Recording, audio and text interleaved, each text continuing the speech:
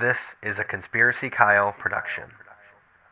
I sense a plot to destroy the Jedi.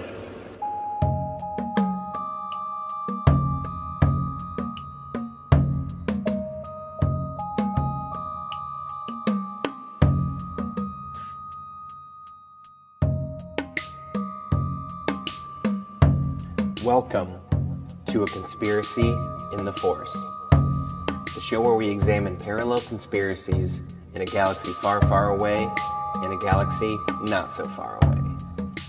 The show is designed as an introduction to modern-day conspiracy theories by using Star Wars, one of the most beloved fictional universes, as a point of reference. Disclaimer.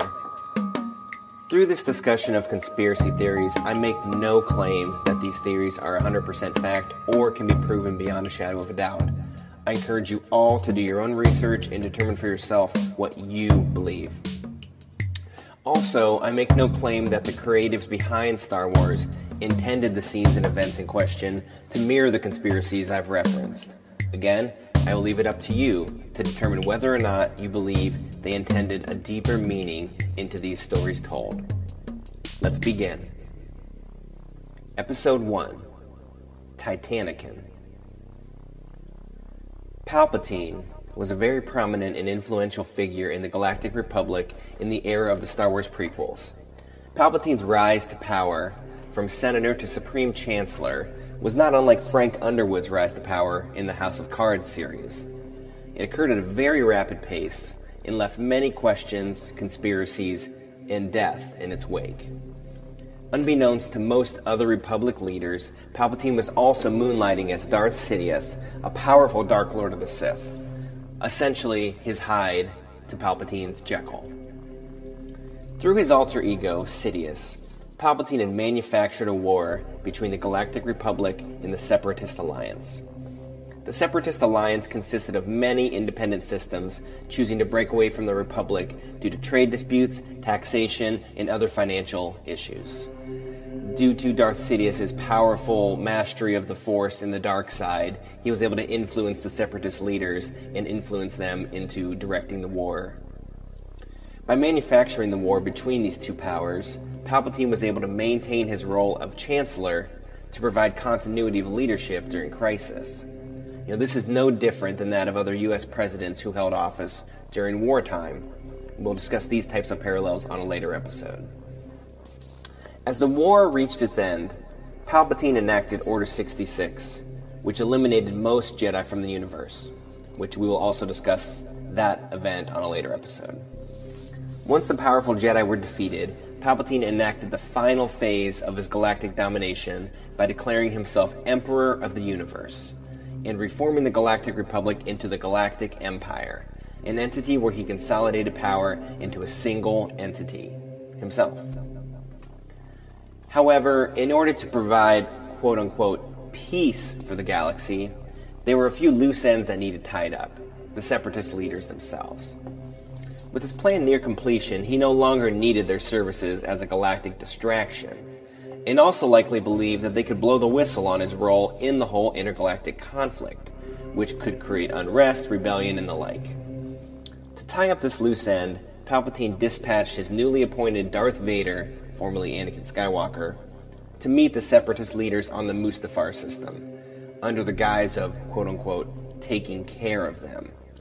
And take care of them Vader did. When Vader arrived on Mustafar, he wasted no time in quickly and efficiently murdering all the Separatist leaders, effectively removing any dissidents to Palpatine's rule.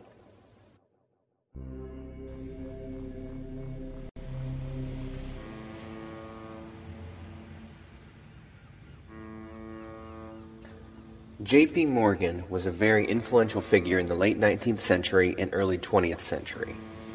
Obviously, his name is now synonymous with Chase Bank, one of the largest banks in the world. One of his main goals during the early 20th century was helping to establish the Federal Reserve Bank in the United States. Since several economic crises had occurred, the most significant being in 1907, he believed that centralizing financial control into a single entity would lead to the stabilization of the economy. However, there were some who believed that this new system of financial control would not be appropriate. Some of their names were John Jacob Astor, Benjamin Guggenheim, and Isidor Straus. To these individuals, they believed that the Federal Reserve would exist as more of a private bank controlled by a handful of wealthy and influential figures such as J.P. Morgan, and would not likely lead to economic stabilization. Some theories also suggest that Illuminati and other powerful secret societies would benefit directly from the creation of the Federal Reserve.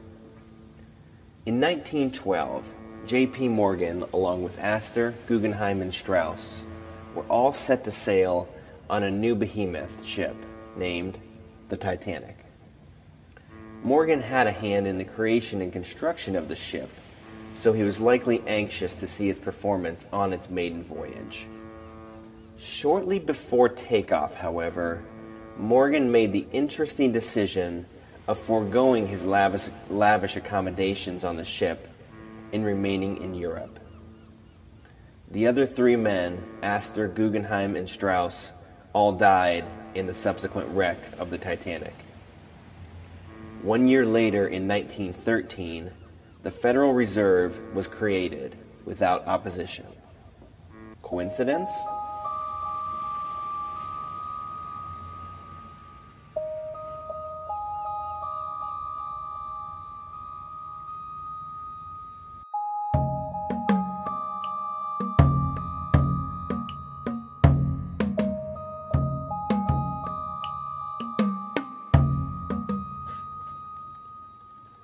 Now let's draw some interesting parallels between these two stories.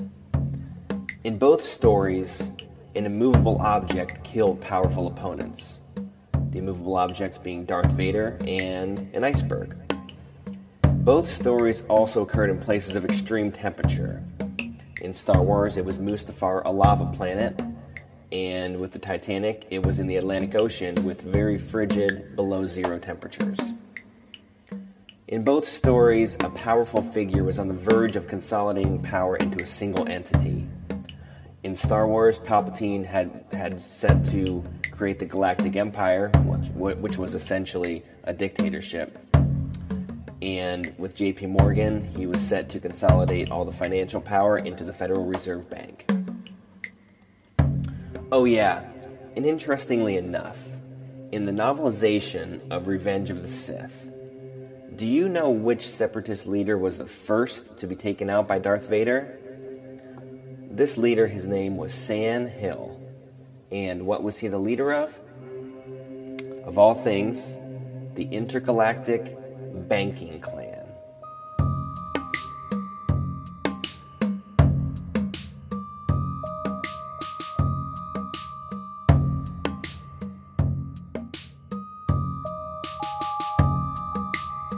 So, what do you think? Please reach out to us at A Conspiracy in the Force at conspiracyintheforce@gmail.com. Thank you.